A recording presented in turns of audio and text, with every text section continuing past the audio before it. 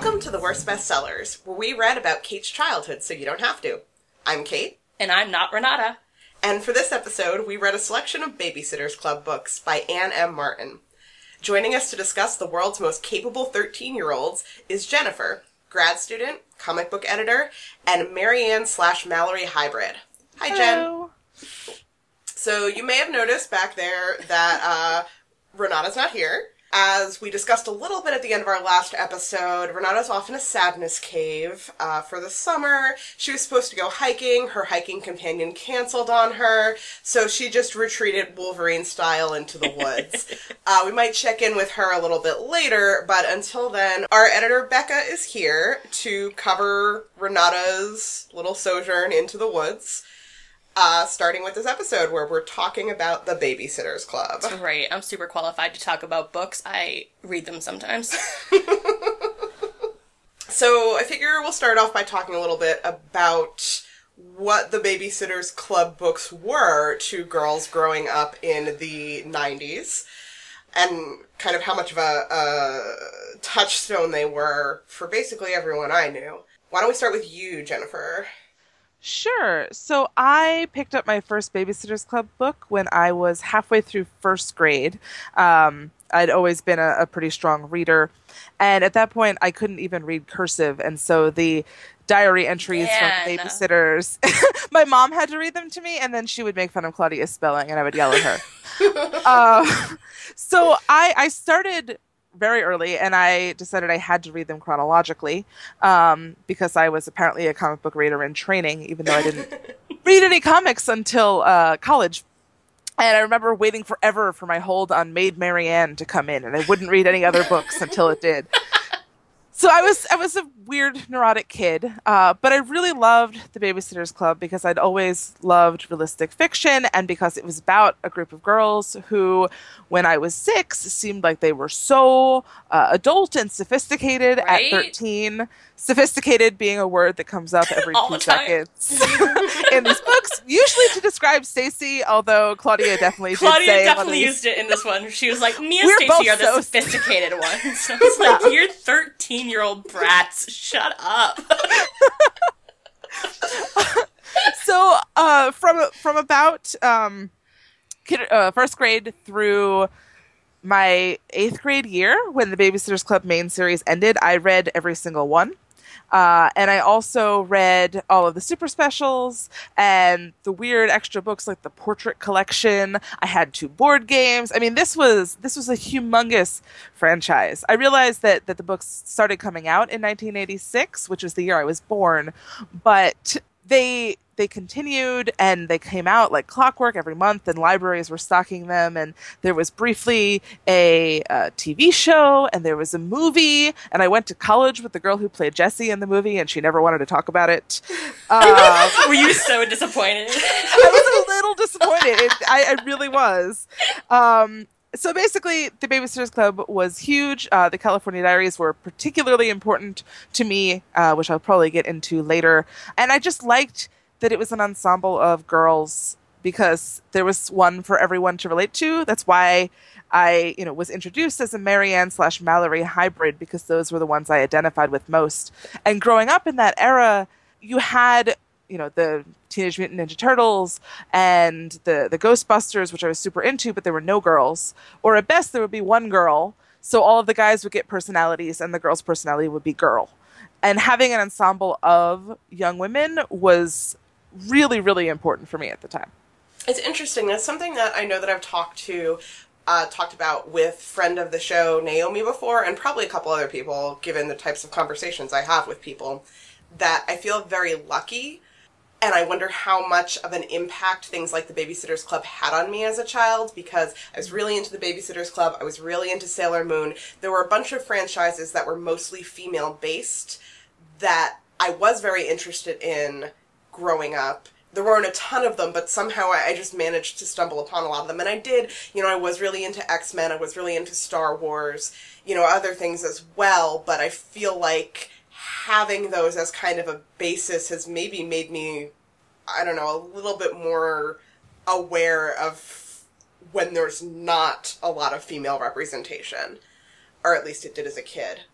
But I read these two as a kid. I'm not exactly sure when I started reading them, but it had to have been first or second grade, probably second grade, because I was a late bloomer and didn't actually start to read until first grade. I'm the oldest, and my mother, it didn't really occur to her that she should teach me to read at home. She always assumed that that was what school was for. So I went into first grade, like, not being able to read very many words at all, and then once it clicked in my head, I basically have had my nose in a book ever since. So probably second grade. I know by third grade, when I met one of my elementary school friends, I was already obsessed because we would play Babysitter's Club all the time. I read a lot of them. I had the 2 board games. My favorite books were the mysteries, both the mystery books that were in the regular series, and then when they did the spin-off series of mysteries, like, I fucking loved that shit. Like, give me a bunch of 13-year-old girls and their babysitting charges in a haunted house, and... This doesn't at all sound like things you like. It's not shocking. This is a revelation.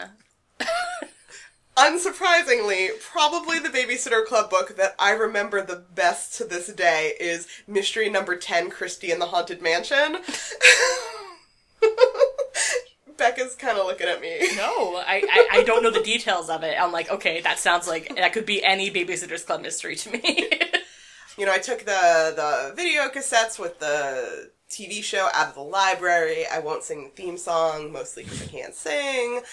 And I, as a kid, so interestingly enough, as a kid, I really badly wanted to be Christy, but I felt like I didn't have the personality for it, because I was very anxious as a kid. I still am. I just manage it better. And I was very shy. Then, like, once I got a little bit older, I was like, oh, like, I'm definitely more of, like, a Mallory or a Marianne. And anyone who's met me now knows that life has come full circle, and I'm definitely a Christy now. Like, end of story, lesbian and all. Oh, Christy. And what about you, Becca?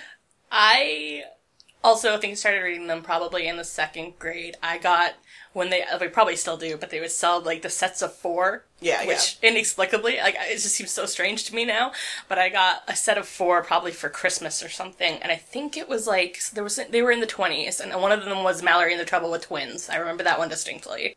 And, you know, I was like, oh, okay, so here's a series of book I can start getting out of the library every single weekend when we go and read a handful of them. And I didn't read them as deeply as I think you guys did. I read like I read some of the mysteries. I definitely read the super mysteries and the super specials just because I liked that they were bigger. Mm-hmm. I was like, oh good, there's more pages. Christie's Great Idea was the first book I ever read in my life in one day. It's probably still one of only 5 because I'm the slowest reader on the face of the planet, but I was so proud of that accomplishment. But then also, I was reading literally through a school day, so I don't know what I was doing in school that day. But I didn't read any of the spin-offs. I didn't read The Little Sister. I didn't care for the California Diaries. I never read those because Dawn was my least favorite character. Yeah, I don't know. All my friends read them, but then I had like 2 friends, so that's not a wide... Aw. Yeah, like I said, we had the board games. I played Babysitter's Club with my friends, and they also had Babysitter's Club Barbies. I mean, they weren't Barbie branded Barbies, well, of course not. But and I had a couple of those. They had bigger dolls too, because I had Jessie and Mallory, and they were like the height of American Girls dolls, but not as wide. They were really like small heads. Yeah, I do vaguely remember that, and I read. So Scholastic Book Fair used to, and I'm sure they still used to do the subscription boxes where like for $5 a month, you got the latest book in a series and like a whole bunch of add-ons and stuff. And I think I did that for Babysitter's Club. I definitely did it for the Little Sister books, even though I was way too old for them by that point. But it was kind of one of those things where I was like, well, I've read all the other things, and I need to read more in this universe. So, you know, it was before I knew what fan fiction was. So I was grasping at straws. I was, you know, going for scraps here. The mysteries and the Little Sisters are the only ones I never finished. I read everything else in the series, but I was never a mystery person. And I think I managed to skip over... It sounds like all of us managed to skip over the Little Sisters entirely since we started reading the regular BSC books so early. But Karen was sort of a delightful character, and I almost wish that I had gone back and read more of those. See, I wanted to murder Karen in every VSC book, so I was like, no way I'm reading those books. Yeah, I kind of wanted to murder her too, but I did read all, 102 of them or whatever. That sounds like you. I mean, she's awful, but at the same time, I feel like little kids who are like Karen needed those books. I was not. She's Christy in training. She's not Marianne. But yeah, it was definitely a phenomenon. I think most people who listen to this podcast, for the most part, are around our age, so I'm sure there's a lot of you nodding along right now. But for any of you youngins on the internet, it was everywhere for a while. It feels like, it's funny, because they did start coming out in 86, but I feel like they really reached that height with, the movie and the board games and the dolls and everything right when we were, right in the sweet spot for it. Yep, absolutely. So, I'm interested in why it took them so long to peak like that, because that was when the mystery started. That was when they started adding, more additional series. But let's dive into a little bit here. We read 3 books for this podcast. We read one from the actual Babysitters Club collection, which was Keep Out Claudia, which is the babysitters dealing with racism. A very special Babysitters Club. Aren't they all? Not really. Some of them are just kids, and you're like, yeah, expected. We read... I can't remember now. What was the super special called? We read the super special number 4, Babysitter's Island Adventure. Is that what they called it? Yeah, where Yes. they get stranded on the island. And we read Ducky number 3, which was number 15, the last of the California Diaries. So let's start with the Babysitters Club. As I alluded to in Keep Out Claudia, the general premise of this book is that a new family comes to town, they call the Babysitters Club, Marianne sits for them, and everything is fine. Claudia's the next babysitter who has to go sit for them, and the kids treat her really badly, and the mom treats her really badly, and she thinks it's because she's dressed so wacky, until Jessie goes to sit for them next, and they literally shut the door in her face. And after some soul searching, White Bread Christie realizes that maybe the Lowells are racist. So this is all set on the backdrop of the neighborhood kids forming a band together, ironically called All the Children because they're children from all over the world, and by all over the world they mean all the white countries, and 1 black kid and 2 Asian kids. That covers it. I mean... And they perform all of the songs from Fiddler on the Roof. Yes. I like that was a choice. It seemed like that was a push of, what can we play? What can we change to that is then going to be, narratively offensive to the Lowells? And, that was the most cultural they could get. They're like, well, they're Russian and they're Jewish. The babysitters eventually figure out and accept that Mrs. Lowell is racist, and they call her on her racistness. Do they? Sort of. They kind of subtly call They her play on a weird racist chicken with her. Yeah. She's like, I need a sitter. And they're like, oh, well, all of us are busy. What if, is it Logan? Well, she specifically says... I want... Can I have that blonde-haired, blue-eyed babysitter I've heard so much about?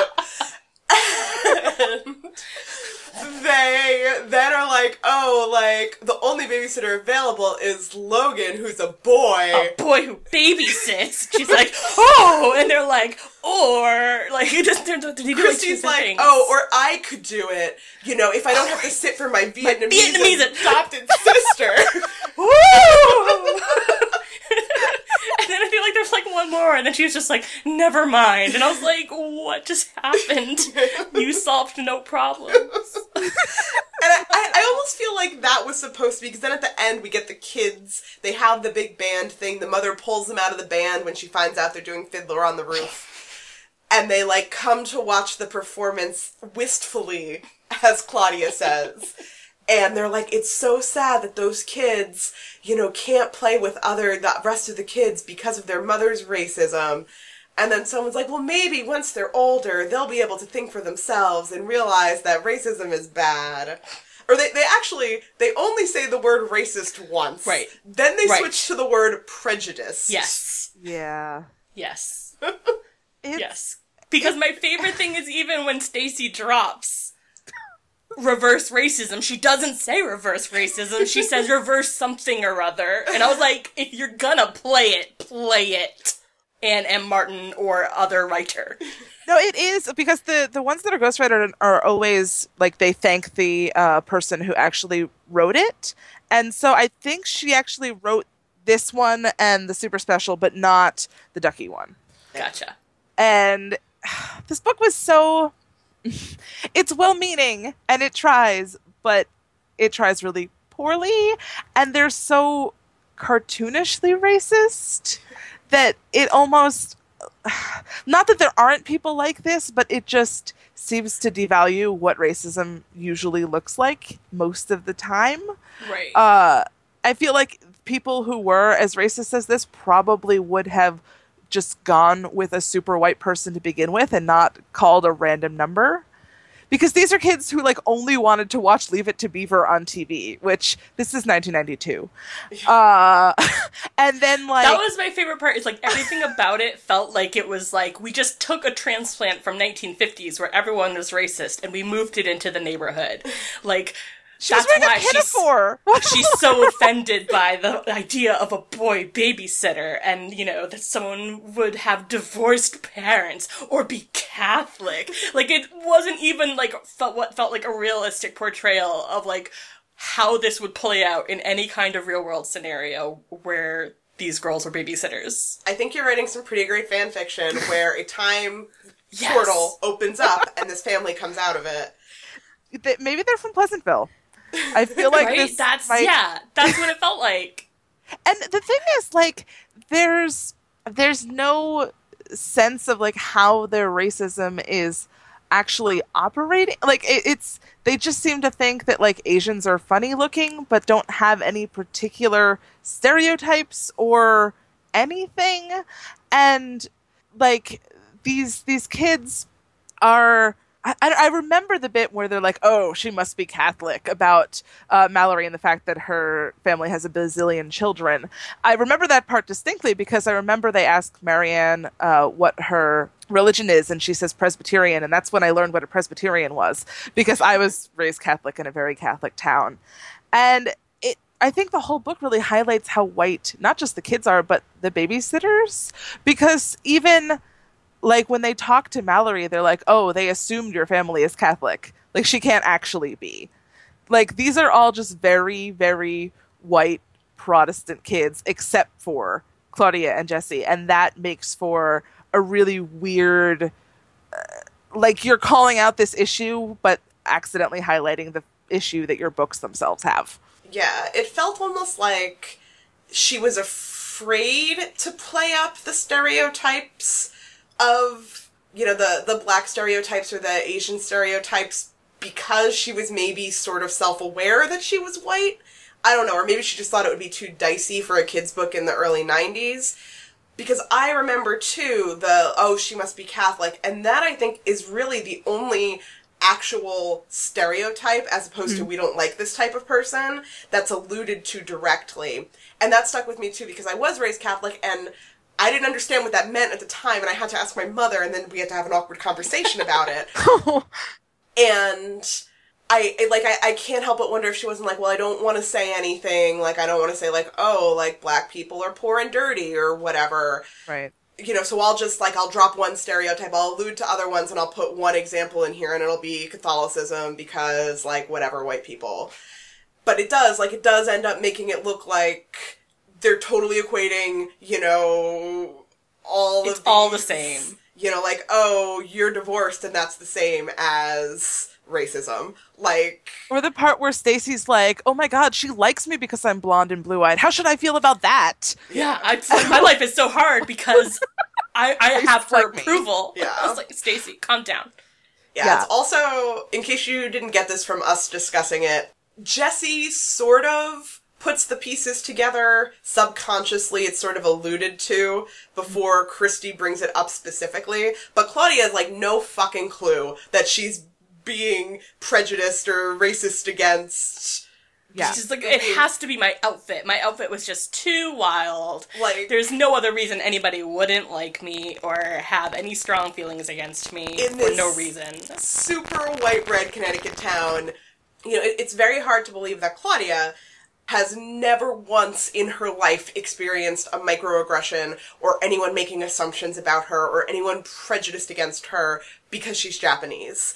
Like, that it has to be Christy coming in and being like, oh my god, no, I solved the problem, I figured out what it was racism. Jessie knew in her soul it was racism, and cried about it to Mallory, but Christy was the one who gave it a name and really brought their attention to it, which is just, you know, problematic on a whole other level. It's problematic on so many levels, because Jessie's reactions are actually done pretty well. Yeah. It's one of the things that's handled well in this book, and she clearly knows what racism is like. They're not afraid to say that racism can lead to people getting murdered, which I was surprised by and appreciated.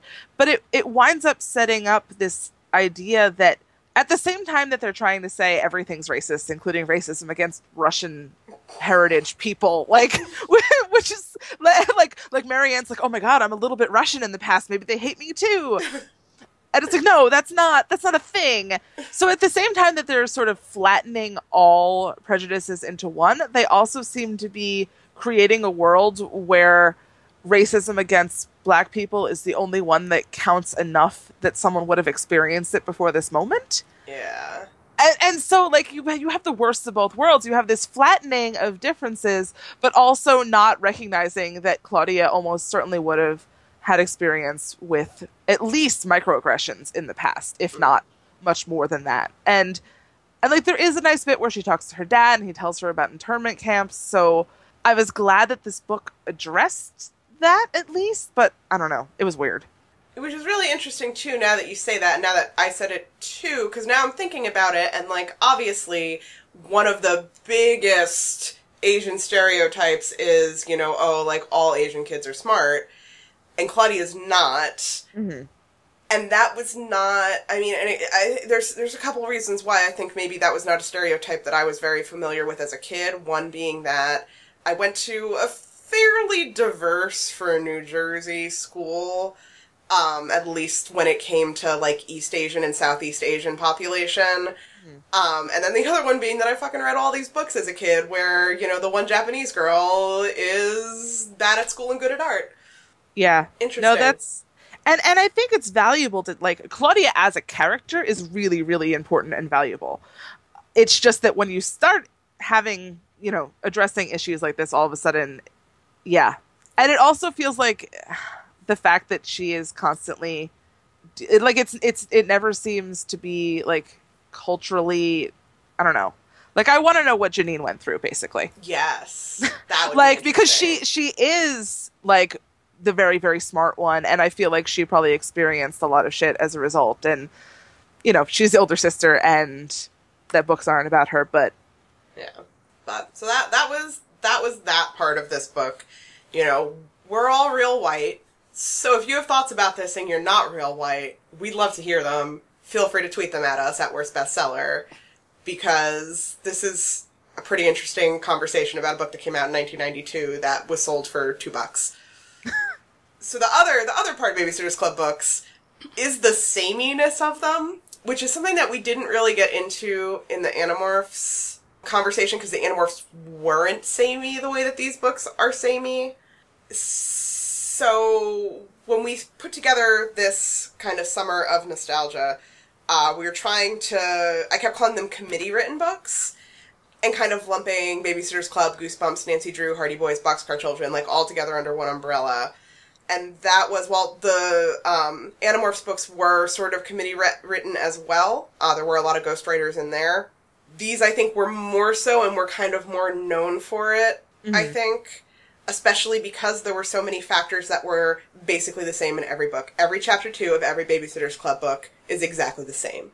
Where they go to a meeting, and they go through who everyone is, and what their job is, and that Stacy's diabetic, but she's from New York, and she has a perm, and her parents are divorced, and she's very sophisticated, and Claudia's dumb at math and smart at art and has Loves wild junk fashion food and loves and- junk food.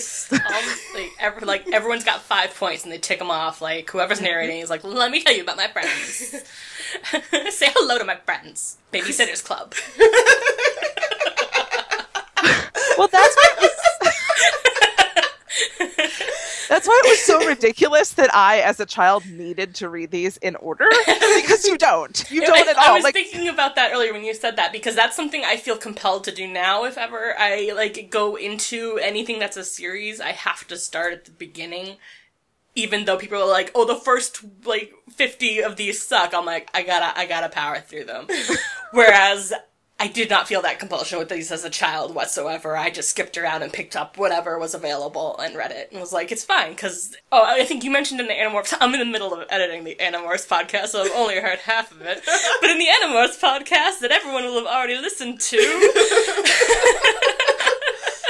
You were talking about how the Animorphs, like, was, you know, a serial and built on each one. Like, there was still an overarching, like, something changed in this book, and it was still changed in the next book. Whereas these ones, like, they just hold at year 13 forever, and sometimes this is going on, and sometimes this isn't. Like, nothing really matters. I definitely saw something online where they talk, doesn't, like, Stacy start to date, like, Christy's older brother or something at one point? Yeah. And there's, like, someone was trying to track online, they were like, when they were and were not dating, and they're like, you cannot tell. In some books they are, in some books they aren't, and it just doesn't matter. Yeah, I feel like the big things that change but don't change are Dawn living in Connecticut and living in California, which she goes back and forth a couple times, and then Stacy, too, goes back and forth to New York a couple times. Well, Stacy, she also, like, randomly quits a couple of times. Yeah, sounds like Stacy. She's too cool for them. She's very sophisticated. And, like, but even those things, like, you know enough, like, you know, oh, Dawn's parents are divorced, and they always make sure to put that in, like, in chapter 2, if it's a book where Dawn is living in California, it's like, Dawn used to be our alternate member, but she moved back to California to live with her father because she missed California too much. You know, it's still there. And it's not really, I think, until the later books, when Abby shows up, that, like, actual changes start that kind of carry through. Which makes me think, you know, hearing what you're saying about Stacy's dating history, if the books were necessarily written in order, or if it was, like, one of those, like, here's 15 plots, here's 15 assignments, whoever gets them in first is getting them published first. Go. I think that's the truth, because I read, like, a recent interview with Anna Martin where she was saying, you know, obviously there are ghostwriters, but I was still usually working on one book per month. It just wasn't sequential. So I think that proves that, like, these things were being written at all different times, and then as long as something was in to come out on that monthly publishing schedule, which is remarkable to me, by the way, because getting a comic book out every month is difficult enough, and that's 22 pages. Yeah, so... Anybody have anything else to say about specifically the Babysitter's Club? Or shall we move on to the super specials? Christy does not know how to run a business. She has great ideas! I couldn't believe reading. I was like, first of all, you all meet 3 times a week. That's so much. So much for your extracurriculars. You're not getting into college because all you do is babysit. Whatever, fine, okay. They meet 5:30 to 6 3 times a week. But all these parents, aren't they working in Stamford? How far away is Stamford? You gotta commute from a big city. That takes a long time. You're not gonna be ready to call and ask for a babysitter at 5:30. You're still in the car honking the horn at traffic. This is ridiculous, Christy. And it's 1992, so you don't have a cell phone. Right, exactly. No one has cell phones. Someone might have a car phone. Maybe?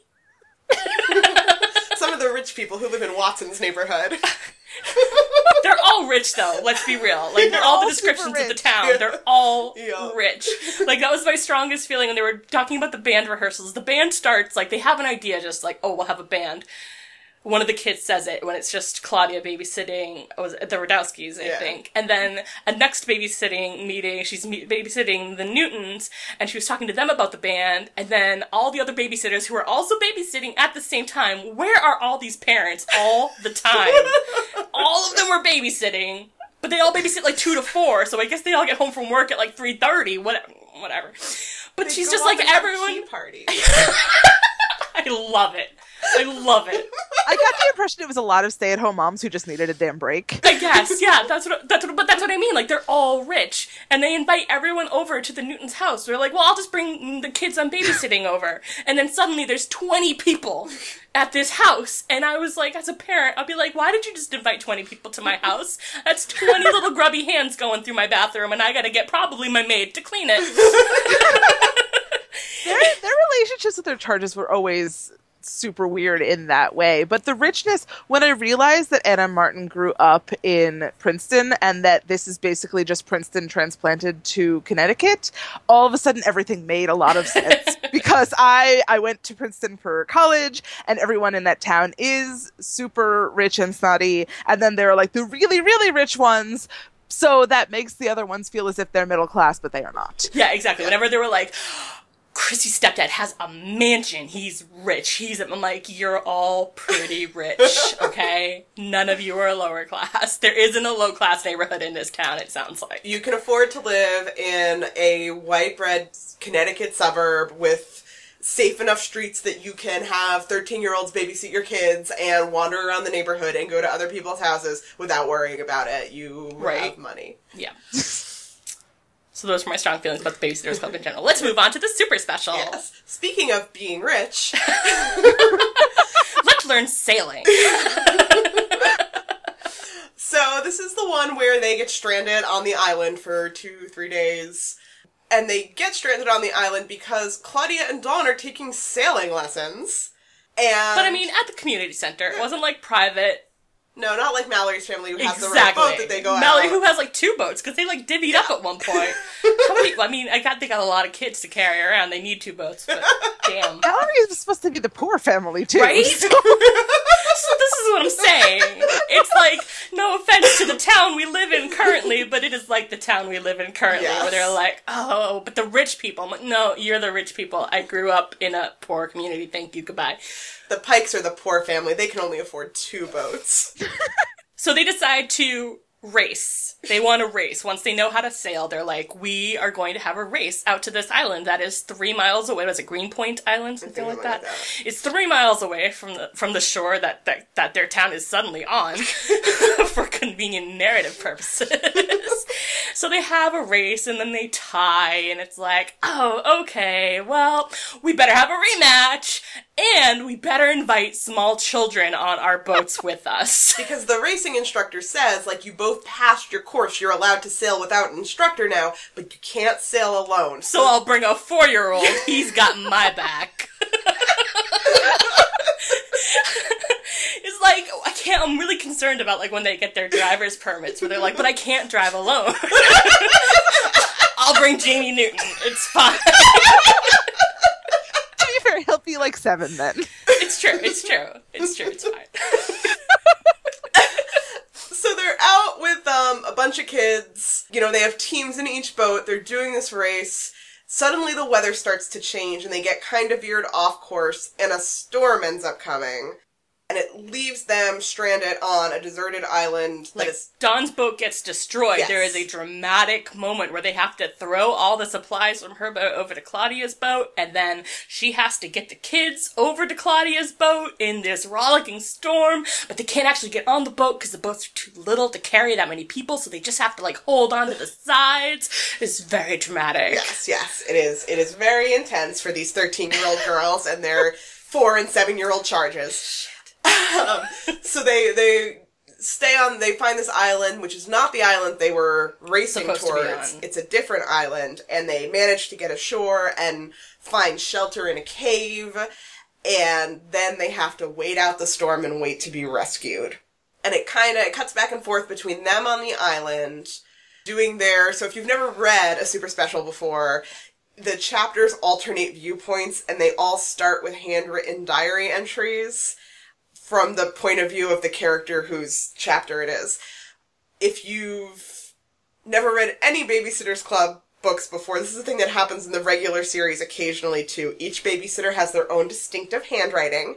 So I had forgotten about Stacy with the hearts on the eyes, and when I got to it in the super special, I, like, almost threw my book out the bus window. I was like, forget... And when I say that, I mean my phone, which I was reading.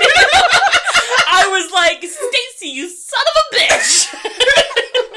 For the record, you can download all of those fonts. I have them all. Oh my god. Kate's gonna be writing some solid Babysitter's Club fanfic soon. I actually did once for Yuletide, but I'm we'll get to that sure later. you did. So it's cutting back and forth between Dawn and Claudia on the island with the kids, and everyone back in Stony Brook who are trying to launch a rescue for them and figure out where they are, and the sort of building media frenzy around these missing girls and children. Which, while I did grow up on a coastal town, I grew up in a poor coastal town, and there was no sailing. Like, you couldn't even go to the beach in my town because it was just covered in needles. But, like, straight up, like, you don't go to that beach. But, like, I just thought it was a funny turn where they were like, they're not back yet. Next step, look for wreckage. And I was just like, that seemed harsh. I was like, they're like, we all gotta look for wreckage. We gotta look for wreckage. Everyone's walking the beach to look for wreckage. Get in a boat and look for wreckage. And I was like, that seemed pessimistic. Is this how boat searches usually go? I also... I mean, like, they're 13, and there was a huge thunderstorm while they're out, and it's hours later, and they're not back yet. I feel like the pessimism maybe was warranted. I guess. It's interesting too. I did like the way that the media frenzy kind of built around these missing girls and children, because that is totally believable that every news outlet would vulture around, looking for either the picture of the dead bodies of the 4-year-old being pulled out of the ocean, or Jesus, the triumphant return of the survivors of this, 2-mile off the coast shipwreck. I did think there was a lot of, like, kind of obviously created drama where, like, Marianne and Dawn, the stepsisters, got into a big fight. Everyone was fighting with their boyfriend inexplicably. It's like, why? You're not on an island. Shut up. And then Christy, like, she has to cancel her softball game because, her friends and Chargers are missing, and she's distraught, and her boyfriend's like, I think you're just doing it because you don't think you can beat us. And also then he was just like, I don't see why it matters. Yeah. And she's like, 2 of them are on the team? Yeah. Like, they're a part of this. Jesus, Bart, dump his ass, Christy. Jesus. And then later, when he calls back to apologize, he's like, well, you exaggerate sometimes, so I didn't know if I should believe you. And apparently Bart had just not turned on the TV in 2 days. Because it's literally the only thing going on in the entire town. Yeah, it was... It's a general rule that straight dudes are the worst. I learned, my big takeaway from the super special was, like, 13-year-old boys are the worst! But I also knew that in my soul. Yeah. So on the island, they have to scavenge for food, and Jeff, Dawn's brother, figures out how to catch fish, and they have, like, a limited amount of supplies, mostly candy bars, that they have to portion out. My other question, this is complete, where they were like, well, we had to throw out the granola bars because they were wet. I was like, how did granola bars come packaged in 1992? I was real confused about that, because they were, like, packing granola bars. I'm like, that's a good thing. I know they're gonna crash. I know how books work. They'll have granola bars and not just candy bars. And they were like, they're all wet with ocean. I mean, maybe, like, their stay-at-home moms made them at home. Probably. Yeah. Dawn was like, I made these granola bars, so I know what's in them. I don't understand it's how just Jeff was catching raisins the fish. and grain. I didn't put any sugar in them. They're just held together with hope. And veganism, probably. So I'm imagining Dawn now as, like, a, gluten-free, toxin-free, vegan. Absolutely. Who, like, sits next to you in restaurants and is like, well, you can put that poison in your body, but I'm doing a cleanse where I only drink citric acid, and it's really cleaning out my insides, and I feel like a whole better person. I can't believe I was doing that seaweed cleanse last week. Seaweed is garbage. It's ruining your body. Which isn't to say there aren't people who need to be gluten-free or have veganism yes, is valid choice. But Dawn is definitely that person who was like, oh, yeah. Yes. I went gluten-free and I blog about it. Yeah. Dawn does not have a gluten intolerance. Dawn does not have celiacs. Dawn thinks that gluten is giving her future children autism. God. Oh, God. We're going down a deep, deep hole here. Dawn is absolutely an anti-vaxxer. And meanwhile, we've like, okay, this is solid, but also, I am with you 100%. I did in fact hear you when you said, I don't understand how Jeff was fishing, because that was my big concern too. Because he had, like, a piece of string and a safety pin, and he was like, yeah, it was much easier than I thought. And I was like, what are you using as bait, bitch? Like, the fish are not just gonna be like, ooh, safety pin, nom. Like, that's not how fishing works. And also, like, I thought Don was a vegetarian, and so was Jeff, so the fact that they're like, oh my god, these stupid kids won't eat fish, was really weird. Oh, gosh. Yeah, it was pretty great. So, yeah, they survive on candy bars, and, like, no one drinks water for the first day, because Dawn's just like, I feel like we need to conserve this. Like, it was she's just like, no one drink, until suddenly I decide we can. And then Claudia comes up with a way to collect water while they're there, and... Since it keeps storming, these poor children, yes. it just keeps storming, and she collects water in a tarp. Which is why they can't find them for, like, 3 days. They do, like, a help sign out of rocks on the shore, so that if people fly over, they'll see them. They did it out of seashells, so, like, rocks might have been slightly visible. But it keeps storming, like, every day there's more storms, so nobody is really able to get, like, every time they're out on the water looking for them, after, like, 20 minutes, they're like, oh, we have to go back, because it's storming again. And then... the worst night of Dawn's life happens. Jamie Newton, the 4-year-old... who had the sniffles before they left, and his mom was very, very concerned about sending him because he had the sniffles, and I was like, maybe if you loved your child who is 4, you would be more concerned about sending them on a 13-year-old on a boat by themselves for the first time. But you do you, Mrs. Newton. You do you. I ain't gonna tell you how to raise your kids. You want to just send baby Lucy, too? She might like it. She's small, just tack her down on the front of the boat. I got real, like, reading these books, I have never felt older. Like, because you guys reread them as adults. Yeah. Sort of. Yeah. I remember you telling me, like, you borrowed a bunch of them from Jen and reread them when you were in college or something. I literally have not read these in 22 years. I have not read them since I was 10 years old. And when I was 8 and reading these, I was like we were saying, like, 13-year-olds sounded so old and so sophisticated, and they had boyfriends, and they wore makeup, and they were in charge of all these kids. Of course, they're 13! And reading them now, I'm just like, I would not let my children with these children, because they're all children. And, like... Jessie and Mallory are 11. Yeah, no. And Jessie, no. And Jessie was in charge of her sister and the Squirt. How old is Squirt? Squirt's like 1, right? Yeah. Squirt's youngish. He's a baby. Like, under 2. And her parents are going away for the long weekend, and she's an 11-year-old left in charge of them for the long weekend by herself. And I was like, oh, hell no. I don't even think I could stay in the house by myself when I was 11. I could not. I was appalled, and when she has to call her Aunt Cecilia on the emergency numbers because Becca's gone missing on this island, she's like, oh, Aunt Cecilia's just keeps blaming me, but like, why did you let her go? And Jessie kept being like, oh, my parents let her go. I didn't give her permission. My parents said this was fine. And Aunt Cecilia's just all muttering under her breath and being like, this is ridiculous and stress cleaning, and that's the person who I related with in all these books. I was like, Aunt Cecilia knows what's up. I mean, to be fair, she should not have been blaming Jessie. God, it was awful. I'm so old. But they do. But to go back, we got so distracted. So Jamie Newton starts running a fever and like fucking hallucinates in a cave, like you do, overnight while they're staying up with him, and that's when Dawn finally decides that people should drink water. Yeah, it's like terrible, and you know it's the worst night of her life, and everything's awful, and then the next day they are eventually rescued. By Deus Ex Mirror. Yes. They just happened to find a mirror in the ground, and they were like, we can use this to signal to planes. And they do. Yep. And they get rescued. Yep. And, Dawn has, like, a breakdown because Claudia was the one who was, like, cool and chill on the island, and she always thought she had a cool head in crises, but she's garbage when it comes to actual crises. She just kept crying, which, you know, you're 13, you should be, because you're a child on an island in charge of other children. I'd cry. I'm 32 years old. I'll be like, don't leave me here with a 4-year-old, Lord.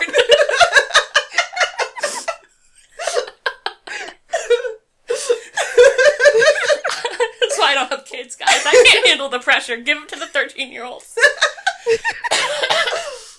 The thing is, this was like my favorite super special when I was a kid. And I think it's because I really loved all of the sort of children's survivalist literature, which in retrospect is all super unrealistic and ridiculous.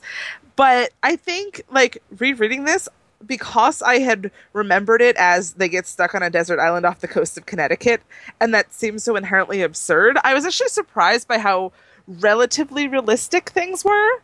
Like, when they have to put all the stuff into Claudia's boat and get to the island, like, that felt like real drama, and Claudia's solutions to things like finding the rainwater, like, other than Jeff's fishing, I did feel like a lot of the stuff was more realistic and better handled than I remembered, and in addition to the media frenzy. And so if you're going to write a book with an inherently terrible premise, I feel like you could do a lot worse. All right. Any other final thoughts on Island Adventure? I just love that it's called Island. Like, in all our talking about this, we just kept calling it the Super Special, so I literally didn't know which one it was called. And Island Adventure is, given how some of the other Super Specials work, there's one where they all rent, like, Christy's rich stepdad gets, like, a giant cabin for them, and they all go, like, I don't even know, it's not like they're glamping? I don't know. Like, they're not, like, camping, but they're all in a cabin and kind of, like, just hanging out, and, like, Island Adventure just sounds like we all went to Hawaii, which I'm sure they also have done. They have. Aloha babysitters. What's that? See? It's also an Island Adventure. I was just like, you couldn't have referenced the tragedy? I don't know. Whatever. That's a funny title. It made me laugh. I will say, so like the very end of this book is them all like talking about the lessons that they learned over the course of the book, and they really ran the gamut. Like Claudia learning that she had value, and just because she's not good at school doesn't mean she doesn't have other intelligences, was actually really good. And then you have something like Jesse's lesson being like, I really hate Aunt Cecilia. Right. Well, she's 11. She's not as sophisticated. Okay. So it was hit or miss. So the third book that we read was Ducky Number 3, which was one of the California Diaries, which was a series that didn't start coming out, I think, until much later, like the late 90s, which covered Dawn after she moves back to California. She starts another babysitting club with her friends there called the We Love Kids Club, and this series sort of covered much more adult. The series starts off with the middle school, the 8th grade being absorbed by the high school. So this was kind of like this middle ground between young adult and middle grade. Like they were still super short and not very deep, but the series covered things like eating disorders and abusive boyfriends and Ducky sort of being gay, but we never say that word. Yeah, and that's what this last book is about. I mean, it also covered parental death. That book was really well handled. Like, I like that you describe it as being sort of a bridge between middle grades and YA, because they do feel like YA topics. It's just that they are super short because they are all written in diary style, and I think that would get tiring over much longer, so it's probably for the best. Yeah. So I didn't read these when they were coming out. By that time, I had kind of transitioned away from Babysitter's Club for the most part. And like Becca, I was never a huge fan of Dawn, so they didn't really appeal to me until much, much later, when Jen actually said... Sorry, I just remembered that Dawn's an anti-vaxxer. I was like, no wonder I don't like her. Carry on. I think we were at Six Flags talking about them. The Babysitter's Club books in general, and you said to me, like, oh, like, have you ever read the California Diaries? When I told you no, you were like, oh, well, you have to read them and kind of describe them to me, and I was like, oh, that's totally different than what I thought, and you lent me all of them, and I, like, read them all over one weekend. And they are pretty intense, and this one it's intense, but it's like, much like the racism book, it is very much an issue book that never actually is able to name the issue. Good Lord. This is very much a book about Ducky realizing that he's gay, but then at the last minute it takes a left turn and that's not what it is. It's very peculiar. Yeah. Like, the plot is that he is really good friends with... Okay, so Ducky is 16, but all of his friends are 13-year-old girls, which... in and of itself. Now that I'm older, is a little bit weird. But, you know, they were all in high school now, so let's roll with that. And he is super close with Sunny, who is the only character, or the character we got to know the best before California Diaries started. She was Dawn's best friend back in California, and she had, in the California Diaries series, had recently lost her mother, but she and Ducky were super close. Ducky worked at her father's bookstore, and all of a sudden people are like, oh my god, Sunny totally likes you, and Ducky starts flipping out at the idea that Sunny might have a crush on him, and he doesn't know how to handle this, and he doesn't know what to do, and he doesn't know why he doesn't feel that way. And she, like, stealth asks him on a date, and then kisses him at the end, and he doesn't kiss her back, and he's like, I don't understand, why don't I feel anything? And then she has to be the one to say, like, hey, look, you know, don't worry about it, I understand. And then it kind of peters out after that. It was funny because you guys kind of kept describing it as it took a turn towards something else. And when I was reading it last night, like a cool kid doing their homework 10 minutes before class. It didn't. It just stopped. She was just like, oh, it's cool, don't worry about it. I'd unkiss you if I could, stop stressing. And he was like, okay. And that was it. No conclusion reached. It was just like, don't kiss people if you don't know their feelings, seemed to be the moral of this book. And also that, like, friendship can be just as important and meaningful as relationships, which is a pretty good moral. Yes. But it just got so close to the precipice and then was like, no. Yeah. I have to wonder if that was some kind of dictate at the time. Like, it's so obviously a book that wants to be that the fact that it isn't is sort of boggling. And I think the connection to the actual BSC series prevented it from being certain things. In the same way that, I don't know, like you can get away with certain things in comics if they're not tied to characters that sell toothpaste. And the Babysitters Club are definitely a franchise that sells toothpaste. Not literally, I don't think, but I mean, possibly. If that they marketing had went it, pretty deep. I would have bought it. Yeah, and even just remembering, like, I haven't read the rest of them in a while. I guess I read all these, probably it was like 2007, 2008. It was after I graduated from college, but before I moved here. But I felt like it wasn't just this book. Like, it was definitely a thing that reading them as a woman in my mid-20s who knew a lot about kids lit and who knew a lot about queer kids lit, like, it was very obvious that this was what it was building up to, and then it never happened. The thing is, like, it was also obvious, I think, to the target audience, because the target audience is, like, upper middle schoolers, I think, maybe, like, 9th grade, and that was about the time that it came out for me. And this is sort of personal story time, but the reason that I'm so attached to this book is because in 8th grade, developed a crush on my closest male friend. He had recently come out as bisexual, but he was using that as a stepping stone. Bisexuality obviously is a real thing, but he wasn't. But he came out as bi, but I had a crush on him, and I, like, admitted it to him in this weird, like, having him accidentally discover a love poem I'd written way, because I was a loser child, and he had to be like, I'm really sorry, I don't really, and then, like, he came out as gay about a year later. And in the midst of all of this book came out, and I read it, and it was like I was seeing his side of the story, and that was really important to me as a 14-year-old. And I think because, you know, I was a 14-year-old straight girl, but reading this, I absolutely knew, like, okay, Ducky is gay.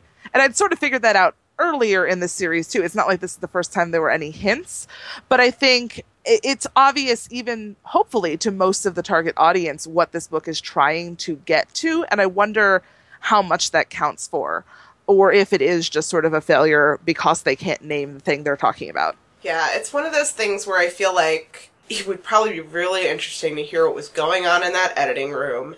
Mm-hmm. Because I'm sure there was a discussion about it, and I'm sure that there was probably at least one person pulling for it, and, you know, especially, like, you're right, this was a brand. This was a brand, and it was a brand that was deep in the hearts of middle America and 12-year-old girls, and that meant something. And, you know, sometimes the best of intentions mean that you kind of falter and no one knows it. No one will ever know that this was a thing that you were trying to do, and it was going to be great. and then someone higher up in the food chain wouldn't let it happen. Yep. And that's just how publishing works. Yeah. And hopefully in this particular instance, and you would know better than I do, like, things are slightly better in middle grade lit these days, but I mean, this was 16 years ago. Yeah, they definitely are. They're not great yet.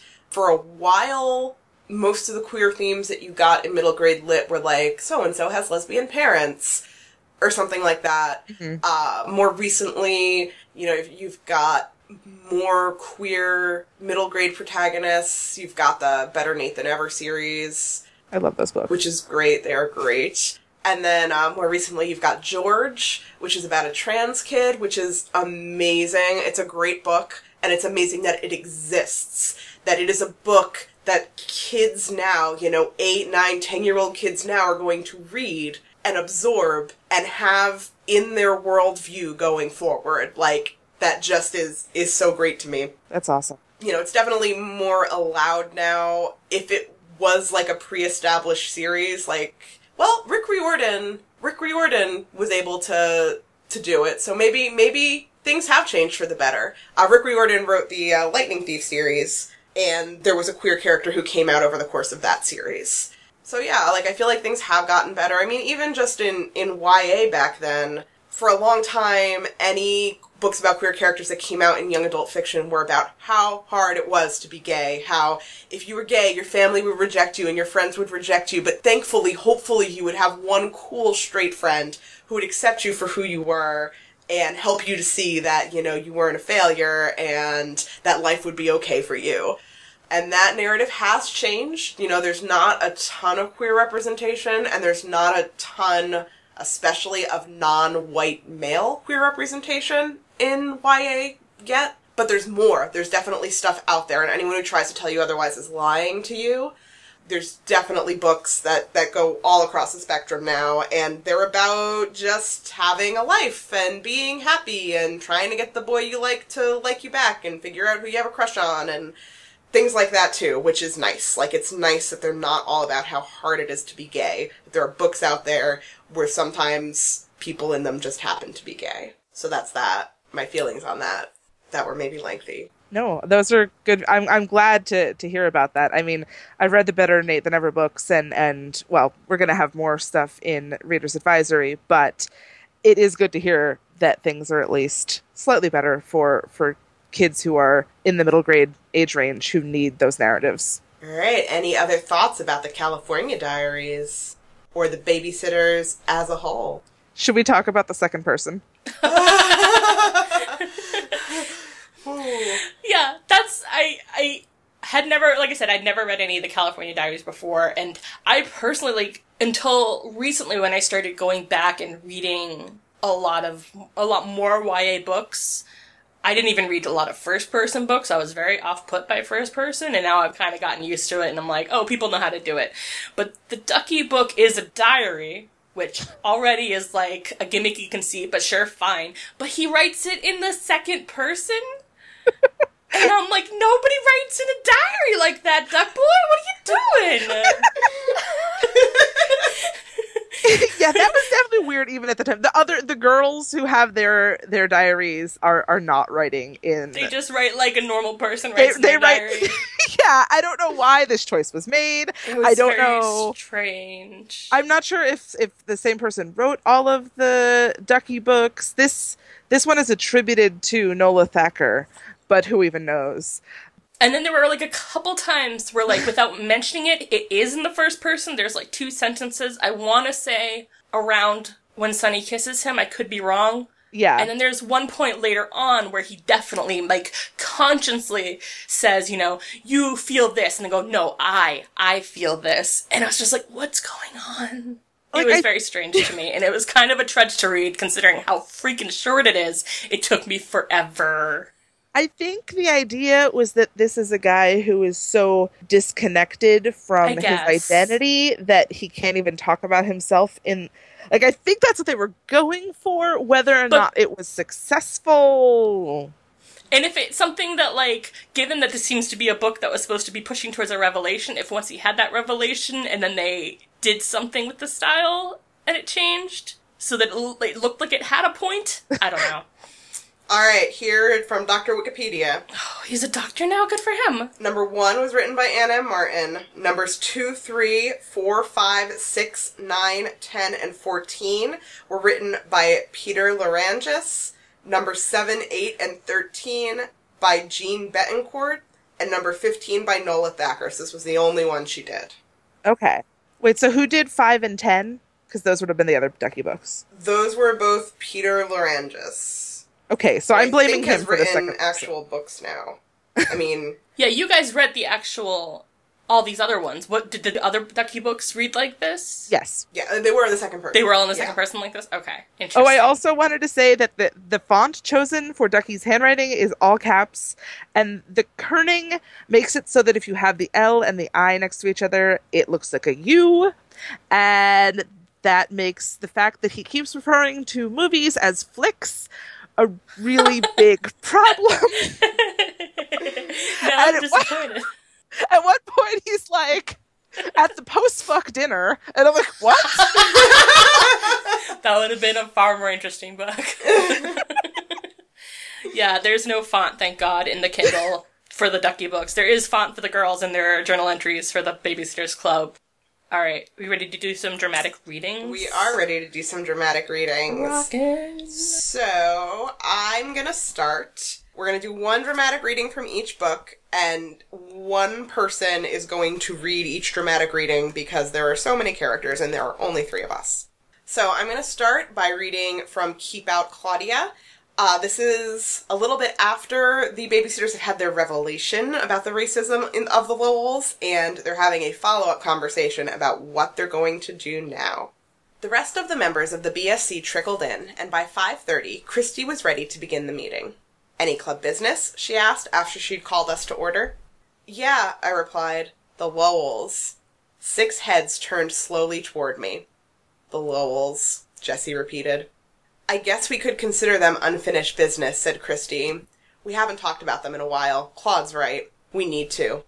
"Why?" asked Stacy, sounding whiny. "What are you complaining about, oh blonde-haired, blue-eyed one?" I asked. "They didn't say you were funny-looking." "Exactly. How do you think I feel? Being approved of by Mrs. Lowell. I don't want her approval. It's like, if she approves of me, then what's wrong with me? Something must be. See what I mean?" "I understand," said Dawn. "But how come you let Mrs. Lowell affect how you feel about yourself?" Stacy paused. "I don't know," she said. "Anyway, that isn't the point," said Christy. "The point is, what if Mrs. Lowell calls the club again, wanting another sitter?" "Do you think she's going to?" asked Stacy. Christy shrugged. "Who knows? She might. Or what if the kids show up at a band rehearsal one day? That could happen too," I said. "Well, I think we need to teach the Lowells a lesson," Mal spoke up.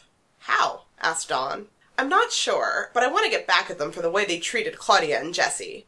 That was rude and mean and well, dumb." "How are we going to teach Mrs. Lowell a lesson?" asked Christy. "We're just a bunch of kids." "Oh, now you're a bunch of kids when you're stranded on an island with a bunch of... "The next time she calls, we should just tell her we're not going to sit for her family anymore because we don't like bigots," I said hotly. "Claudia, you know darn well we cannot say that," Christy replied. "Okay, well we'll say we don't sit for blonde-haired, blue-eyed people." "Claudia, geez," cried Dawn. "Stace and I are blonde-haired, blue-eyed people. Besides, if we say anything like that, we're no better than the Lowells. That's bigoted too." "Isn't there a term for that?" said Stacy. "Reverse something or other?" "Oh, who cares?" I said. "You know, we really ought to teach Caitlin, Mackie, and Celeste a lesson," said Mal. "But not a mean one. Just that most people are nice. If we don't do that, and they grow up prejudiced, it'll be our fault." "No, it won't," interrupted Jessie. "It'll be their parents' fault. It's already their parents' fault." And then there's an interlude where they take a couple phone calls. "Okay, the Lowells," Christy said to us. "We haven't made a decision yet." "I have an idea," said Jessie. "I think if Mrs. Lowell calls the BSC again, we should just tell her that no one can take the job. If that happens a few times, she'll stop calling." "I guess," I replied with a sigh. "But then nobody has learned anything except us, and we didn't need the lessons we learned." "Maybe teaching the Lowells a lesson isn't our job," said Dawn. You know we can do one thing, said Jessie. What? The rest of us practically pounced on her. We can be good examples for the kids we sit for. For all of them, whether they have prejudiced ideas or not. Yeah, exclaimed Stacy. Then she added, more seriously, but we don't want to impose our ideas on them. No, agreed Jessie. We can just show them how to be good neighbors. Everyone was silent for a few moments. Then I said, you know what? This may be hard to believe, but I can't hate the Lowells. I feel as though I ought to hate them, but I just can't. My parents, spoke up Mal, say it's okay to hate some of the things people do, but it's not okay to hate the people who do them. Here's the thing, Christy, my dude. As the person who runs a business, you absolutely can be, especially because your kid's not running a real business, like we're gonna get into a whole, like, can you deny service to a person? You can say, as kids, we're not comfortable working with you. And I know that, like, in middle grade and YA books, like, the parents aren't supposed to step in, like, the kids are supposed to be running the show. And they do, but I feel like this has been a good opportunity for them to be there, but have the parents back them and show that their parents were supportive of them doing this and saying, yeah, you don't have to work with people who make you uncomfortable, and it's okay to say, you know, we don't feel okay working with you, and it probably would be best for both of us if you found other sitters. Yeah. Especially because, like, Christy has this whole thing where she sits down with her parents and with her grandmother and is like, I think they might be racist. And all the parents are like, damn. Like, they have nothing to offer on the matter. And I'm like, holy shit, are you not concerned for these girls in your life? Yeah. Like, I feel like when she says, like, we can't tell them that they're bigots and we won't sit for them, I'm like, sure as hell can. And I mean, like, and they're very concerned about, like, they're adults, we have to be respectful. And I'm like, it's a great time to be like, you don't always have to be respectful to adults who don't respect you, like. Yeah. You know, and even if, like, you don't always have to be respectful, but there are respectful ways to say, like, still disengage. You know, we're sorry, like, you hold views that, you know, just don't fit with the business that we're trying to run, and we don't think that you'll enjoy being our client anymore, and we really don't have room for your values in our company. Or, you know, business, whatever the fuck. But... And this book, it just, like, it keeps dancing around, like, what they can and can't say. And that part where Stacy's like, but we don't want to impose our ideas on them. Like, the idea that you shouldn't be racist, I'm okay with the babysitters imposing those ideas. Right? But they have to, like, there's definitely a presumed white middle class audience for these books. And so it's like, we can teach a lesson, but in the most sort of off, like, hands-off way we possibly can. And that made me appreciate the moments where it does at least, I don't know, like the part earlier where Chrissy's talking to her grandmother and she's like, yeah, I thought things would get better as I got older, and they haven't.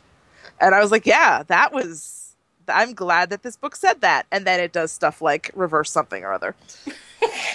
So that's the racist book. Becca's going to go next with an excerpt from the Desert Island book. I'm going to be reading The Longest Night of Dawn's Life. Where she is looking after sick 4-year-old Jamie Newton, who should be home bed with parents who love him, but is stuck on an island with 13-year-old girls. The longest night of my life had begun. I sat with Jamie while Claude napped a little. Then I woke Jamie up to give him some more water. Oh, he cried, stay away! I had a feeling he didn't mean me. Sure enough, the next words out of his mouth were, it's a tiger! It's a tiger! I gave him the water anyway. When he had finished drinking, he kicked off the blanket. I'm so hot, he murmured, but soon he was shivering again. We needed half a layer of blanket. Stop, snake, Jamie cried out. Claude, wake up, I whispered. She rolled over sleepily. I think Jamie's delirious. That woke her up. What? She said, sitting up. Delirious? He's crying out in his sleep. Stuff about tigers and snakes. Maybe he's just dreaming. I hope so, I said. How can you tell the difference? I don't know. Claude, what if we catch this from Jamie? What are the others going to do if we both get sick? Claudia thought for a moment. She rubbed her eyes. Do you think Jeff can manage the little kids all by himself? He is pretty responsible. Yeah, I think he could manage them. What if the kids get sick? All of them? Can we nurse 4 kids? Or what if... Dawn, stop thinking about the what-ifs. You're making me crazy. Really. And you're overlooking something important. What? We might get rescued. We could all be home by tomorrow night. Home, where there were doctors and mothers. You know what I want more than anything right now? I whispered. Claudia shook her head. My mom, I said. Me too. But we couldn't have our moms, so I took a nap. Solid. I woke up when Jamie began shrieking about snoring trees. I gave him some water. Then Claudia napped. All night we took turns napping, keeping the fire going, and caring for Jamie. I didn't think our patient was getting any better, though. They're like, okay, who's in charge if we die? The 10-year-olds. Jeff's good with kids. Like, what about Jamie? Jamie could do it. Jamie's 4. Junior member. It's fine. He is only allowed to babysit in 10 years. Oh. Yep. Okay. That's about how that book went, through and through. So our last dramatic reading is from Ducky's book, and Jen's going to handle that one. August 21st. Guy things. Friends. I'm not very good at guy things, and I just don't get it. It's like all the other guys have this book of rules that someone forgot to give me. Or maybe I got the book, but some of the pages were left out. Or maybe I got a different book? Is there more than one book on how to be a guy? Like, guys are supposed to be cool, not too emotional, bored with girl things. Shopping is stopping on the street to admire a set of wheels. Or a retrofitted Harley, maybe.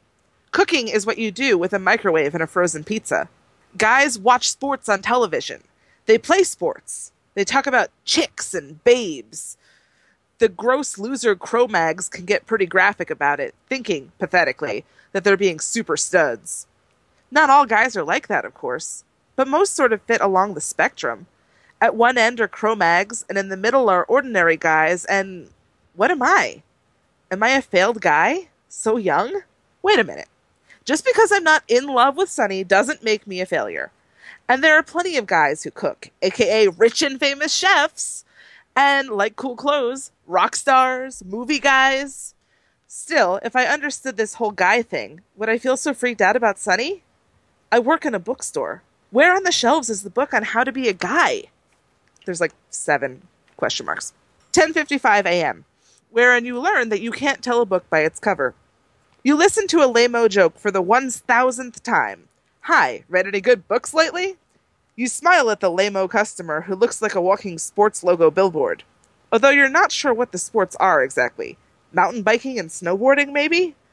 And try to be glad that he is at least talking to you like a human being, and not a robot only there to serve him. You steer him to the poetry section. Poetry? Him? It's what he asked for. Gotta shelve books. 12:30. Shelved. Boxed returns. Labeled boxes. Oof. Poetry guy's still there. 2 books under his arm. Head buried in a third. You head in his direction to see who his poets of choice are. It's a mix. Whitman, Adrian Rich, and Baudelaire. Maybe I'll have to check them out sometime. So, yeah, as you can see, it had this random first-person part, and then all of a sudden it was back in the weird second person. But I chose that bit because it's sort of the part of the book that gets closest to confirming what the book is obviously about, where he's like, I don't know how to be a guy, and then all of a sudden this dude comes in wanting poetry, and all of the poets that he is reading are queer. So, like, it's very pointed, it's very, basically, whoever was pulling for this to actually be a gay book was trying their hardest to get as close to that line as they could without getting in trouble. Like, that's very much what that section reads like. Oh, goodness. So that was a whole book of that in the second person. Not in handwriting for us, but just imagine reading it in handwriting. I'd rather not. I would rather do some would you rathers. Oh. Just so you know, Kate and I are recording across from each other, and there's been a lot of finger guns. All right. The first would you rather is, would you rather be stuck on a desert island off the coast of Connecticut, or manage an amateur band of 20-plus children? I'm going to have to go with stuck on a desert island, because they were rescued after like 3 days, and also I feel like I'm an adult who is possibly better suited to thinking of things than these kids were. Whereas they were training that band of kids for like weeks, and that sounds really, really exhausting. And I like Fiddler on the Roof on like coffee can drums. There was like kazoos. 15 drummers out of this group. Like, oh God, I am with you on the island. Oh man. Yeah, I also think that I'm with you on the island.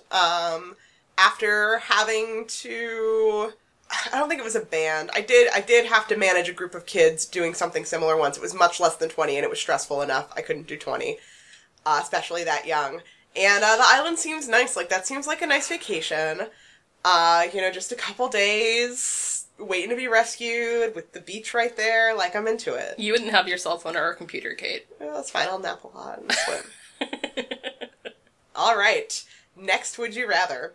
Would you rather be the protagonist of a late 90s queer coming-of-age novel that can't use the word gay, or the protagonist of a mid-aughts queer coming-of-age novel about how hard it is to be gay? I think I would wind up going with the first one. I am straight, so I do not have actual experience being either of these models, thankfully, but at least it seems like the 90s ones were happy sometimes, if only because they were not actually allowed to talk about the subject at hand. But that's really a depressing set of possibilities. I'm really torn because you're right in that the late 90s one does seem to be like kind of happy, but there's like not a lot of kissing girls that would go on in it, and that's on my Maslow's hierarchy of needs somewhere. Kissing girls, I'm pretty sure. Kissing girls, internet. Yeah. Books. Ghost hunters. I want to see this pyramid. I will draw it after this and put it on the website. It'll be a special post on the website, I was going to say. You can find that at worstbestsellers.com.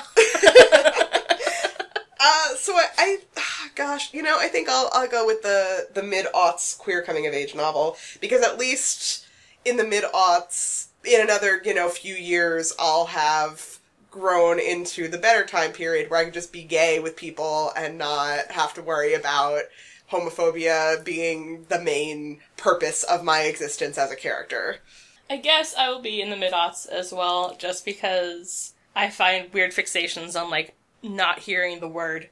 As someone who's bisexual, like, a little alarm bells go off in my head whenever anyone even says the word, because it's not said at all. So I'd like to at least be bisexual and miserable. Rather than just nebulous and fine, I guess. Let's be real, Ducky's still kind of miserable, even if nothing is terrible in this book. Like, and sure, he's gonna be okay eventually, I think, but, he's not great at the moment. He should maybe stop modeling his masculinity on John Wayne. Right? Which, like, all teenage boys in 2000 totally did, right? Oh, goodness. And, like, but for real, like, get some 16-year-old girlfriends, at least. Yeah. Like, those 13-year-olds are not gonna be, like, they're kind of in high school, I guess, because of the school merging, but they're not in high school, man. They're not getting ready for college. College is gonna be great for you, ducks. It's gonna be great. It will be excellent. You're gonna kiss some boys. Right? It's really gonna change your life. Awesome. And our final Would You Rather. Would you rather date a grown-up version of Logan or Bart, or try your luck on ChristianMingle.com? I'm pretty sure grown-up Logan is on ChristianMingle.com. Bart, I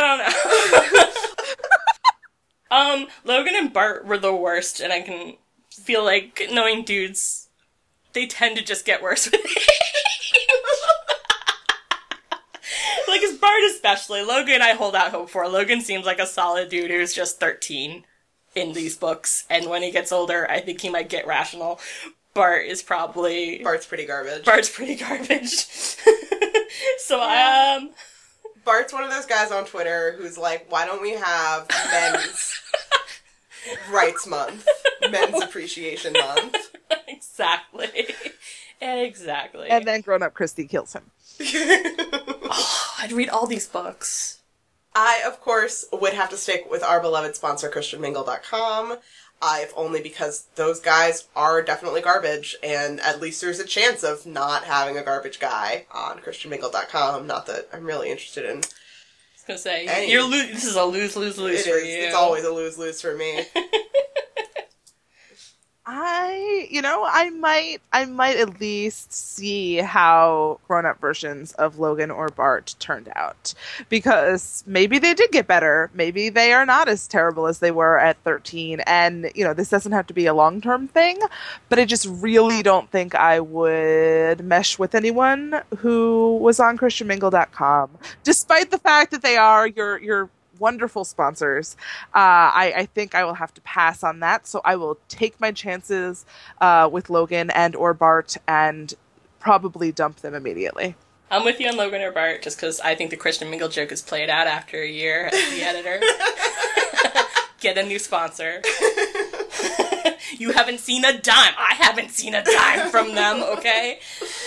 And like I said, I think Logan would turn out okay. Bart, he's probably like a really good kisser, but then he's like, I don't understand why we need feminism, but then you could have some real solid arguments with him and then maybe slap him around a bit. Okay, he's 13 in the books, let's stop. That's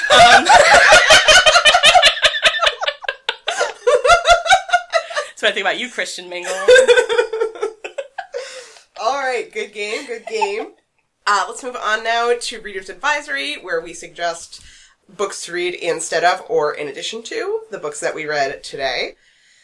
So I'm going to start us off. I did like 3 sections, one for each book. So real quick, for Ducky's book, I definitely would recommend you read anything by David Levithan that's written for teens, or even The Lover's Dictionary, which was written for adults. Queer kids who get to be queer kids and say words like gay, and it's nice for them.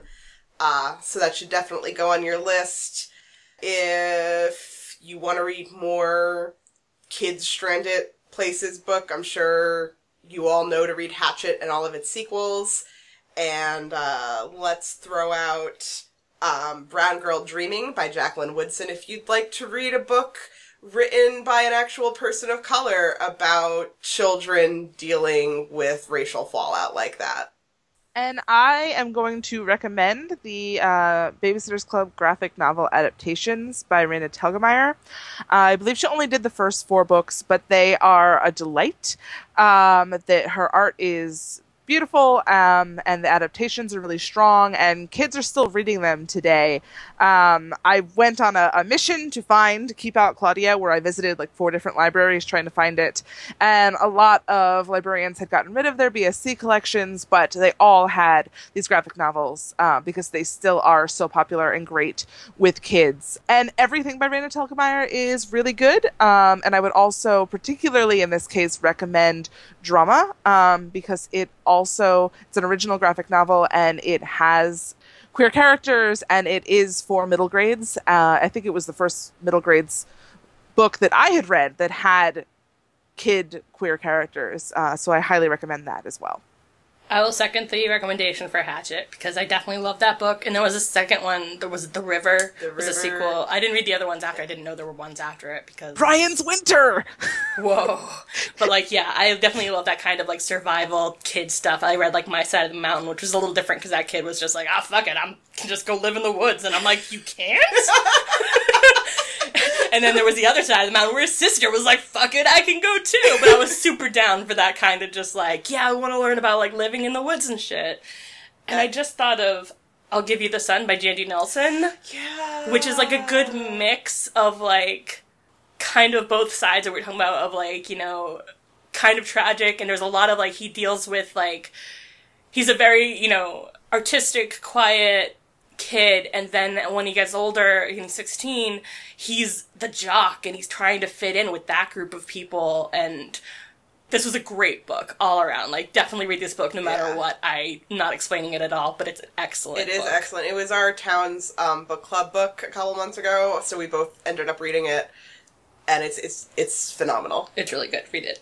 That sounds awesome. All right, well, we'll have these and some others up on our website at worstbestsellers.com, where you can take a look at them and, browse our recommendations. And next up is our candy pairing, where much like a restaurant might suggest a fine wine to go with your meal, we will be suggesting some candy to go with these Babysitter Club books.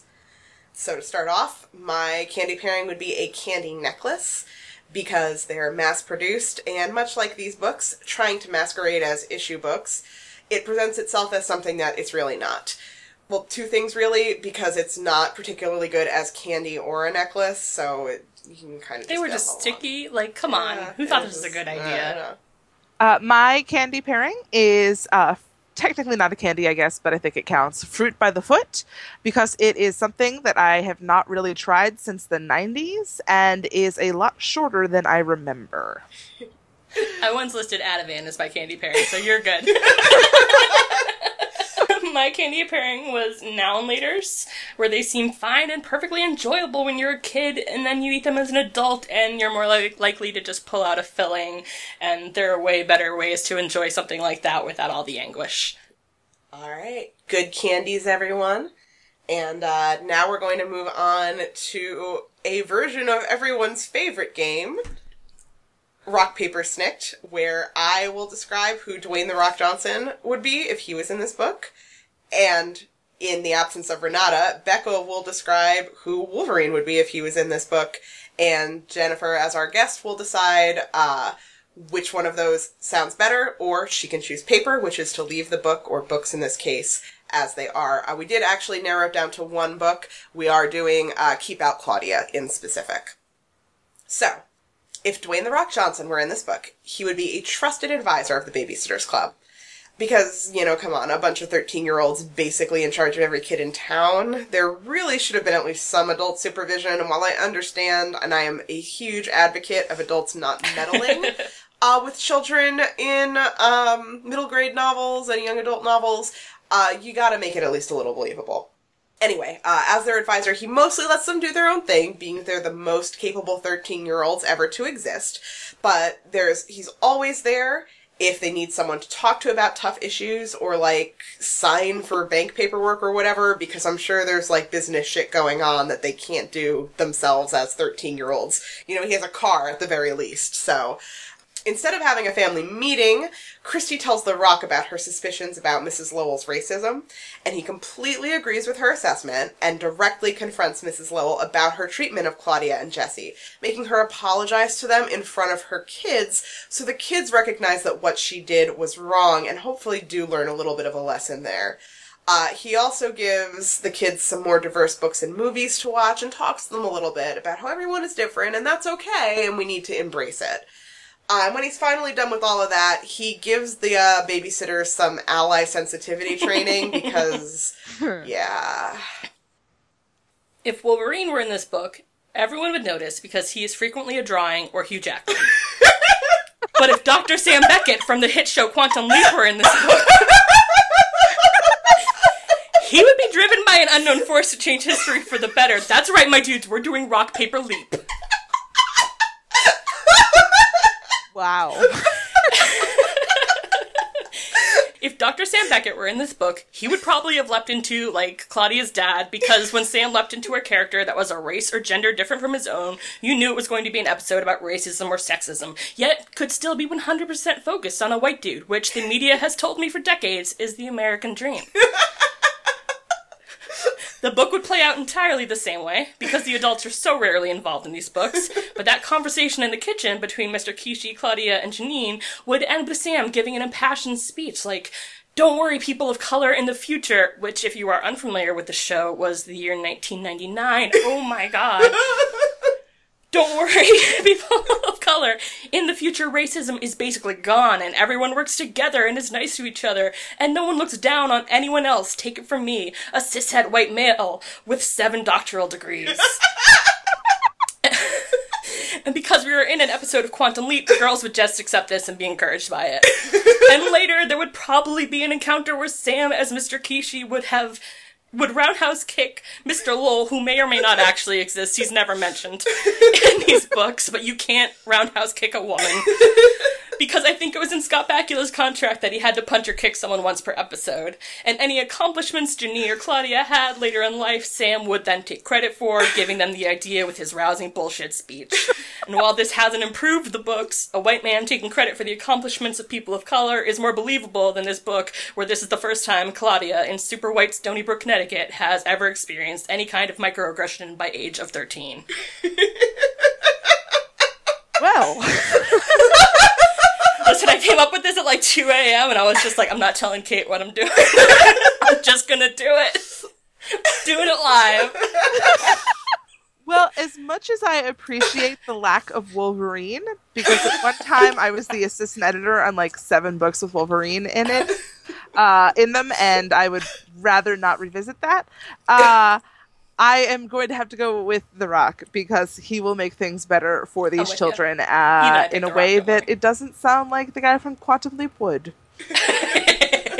He doesn't actually ever fix anything. That's how that show works. That or he starts the civil rights movement himself. Oh, boy. I felt like really apt given these books. And I was just like, yeah. This is on the same level. Quantum Leap is something that is very, very important to me, yet also I want to write books about because what was going on? Like, I was literally watching this as a 5-year-old being like, this is the best book on television, and then I revisit it when I was in my 20s and I was like, whoa. Oh boy. Alright. Excellent game. I think we all had a lot of fun. And it's time now to move on to the moral of the story. Well, my original moral of the story was friendship is magic, since that seems to be the theme of all the BSC books, and that theme song that Kate said she's not going to sing. I was going to make it also, that was also going to be my moral, was just going to be like, say hello to your friends, Babysitters Club, say hello to people who care. But, you know what, after that very interesting explanation of Quantum Leap, I think I'm changing my moral to the 90s were weird. Hell yeah. My moral is 13-year-olds can handle anything, which when I was an 8-year-old reading these books was super great, but now I'm 32 and I just disagree wholeheartedly. But I think that's how middle grade novels are supposed to go, and that's why I don't read them. And my moral of the story is, referring to all of this franchise as a whole, if you've got a cash cow, milk it for all it's worth. It's pretty solid. Pretty solid. Around. All right. As Duarte is also on vacation with Renata in a sadness cave, instead of Duarte's corner, he has ceded it to our pet/son shark, Klopperhosh, for Klopperhosh's corner. So, take it away, Klopperhosh.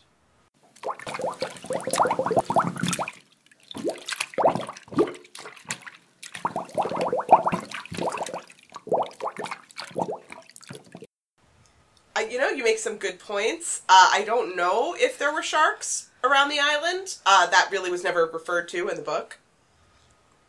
Definitely would have improved the situation. All 3 of these books, really, if there were sharks. Yeah.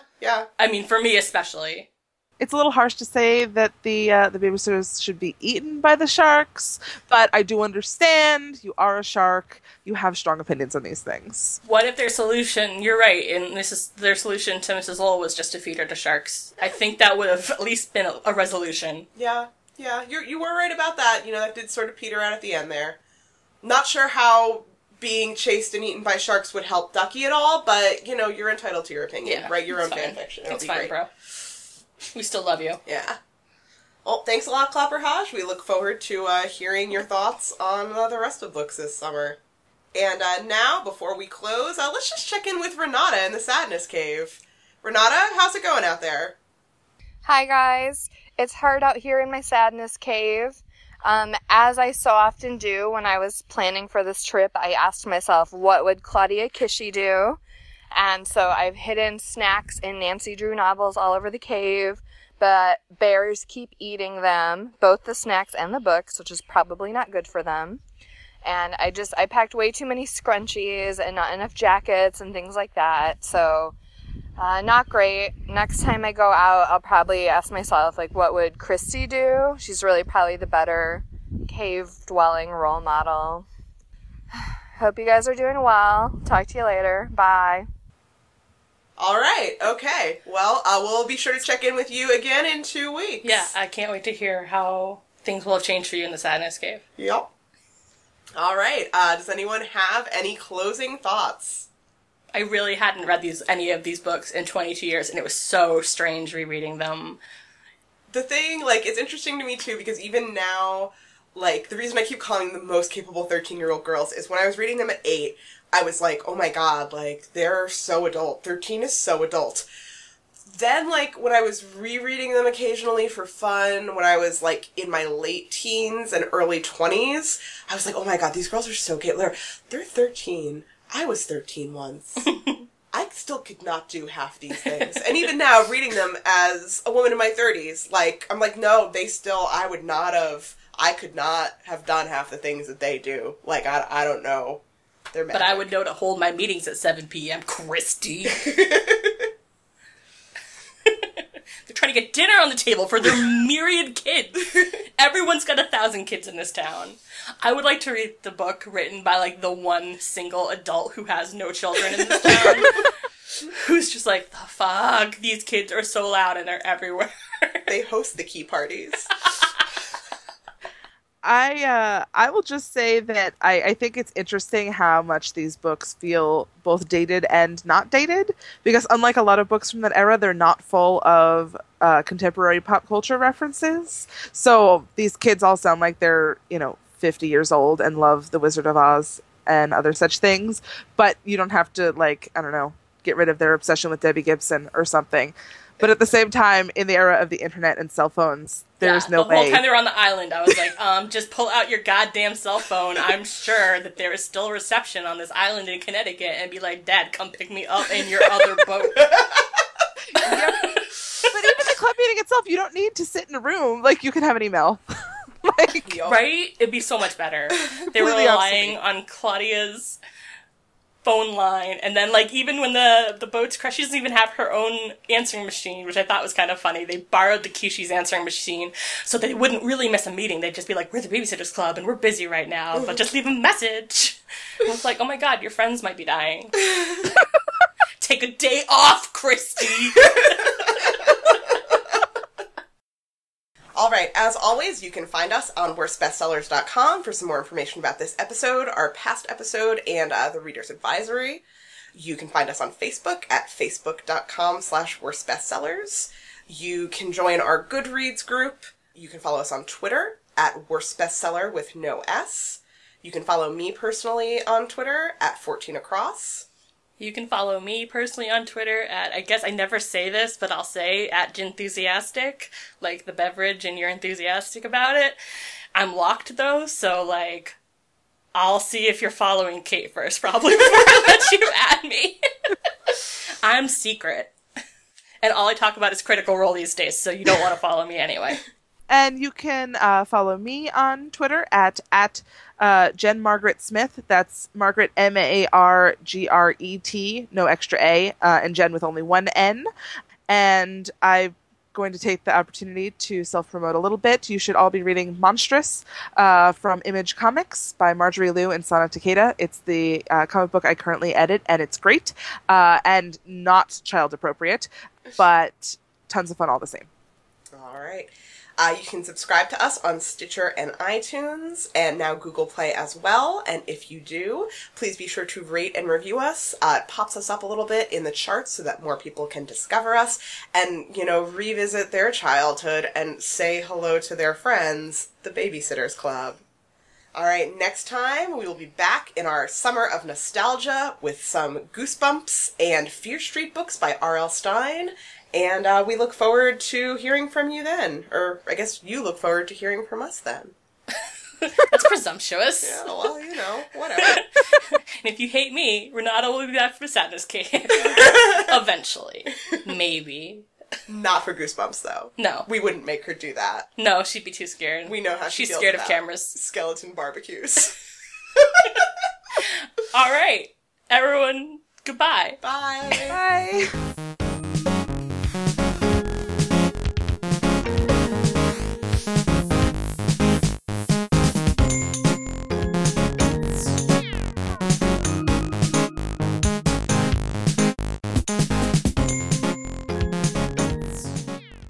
Your podcast mom is here staring you down. You thought it'd be a good idea for us to sit across each other.